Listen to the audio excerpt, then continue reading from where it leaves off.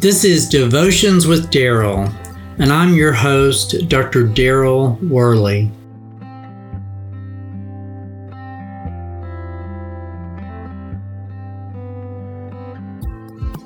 In days gone by, Christians were known for their active social work in many areas of life. Prison reform, medical care, the development of trade unions, the control of alcoholic sales, even the abolition of slavery, the banishment of child labor, the establishment of orphanage, changes to the criminal code, and even the development of urban sanitarian systems. In all of these areas of life, Christians were the driving force behind societal change. People who believed that the good news of Jesus Christ should have a social impact worked tirelessly to bring about practical social changes.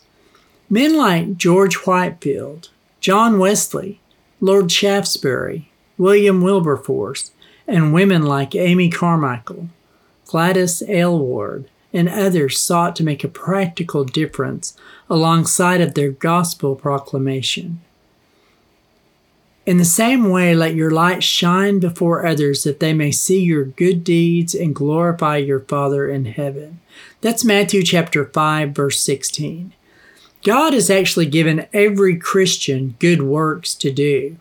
While not everyone will contribute to a massive societal shift, God has prepared deeds for us to do that actually add credence to our gospel proclamation with our lives.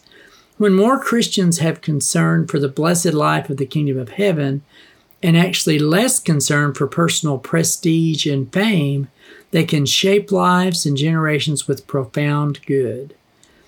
I'm sure we all would love to do something great for God, wouldn't we? After all, He's prepared tasks for us that may seem inconsequential and insignificant in comparison to the great social goods that I mentioned at the beginning of this podcast.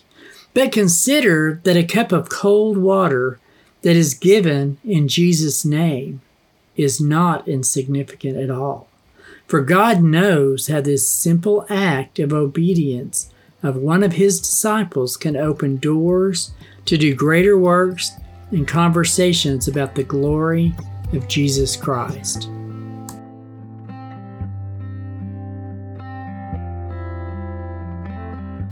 Until next time, this is Dr. Daryl Worley praying that you have a day filled with the richest blessings of God.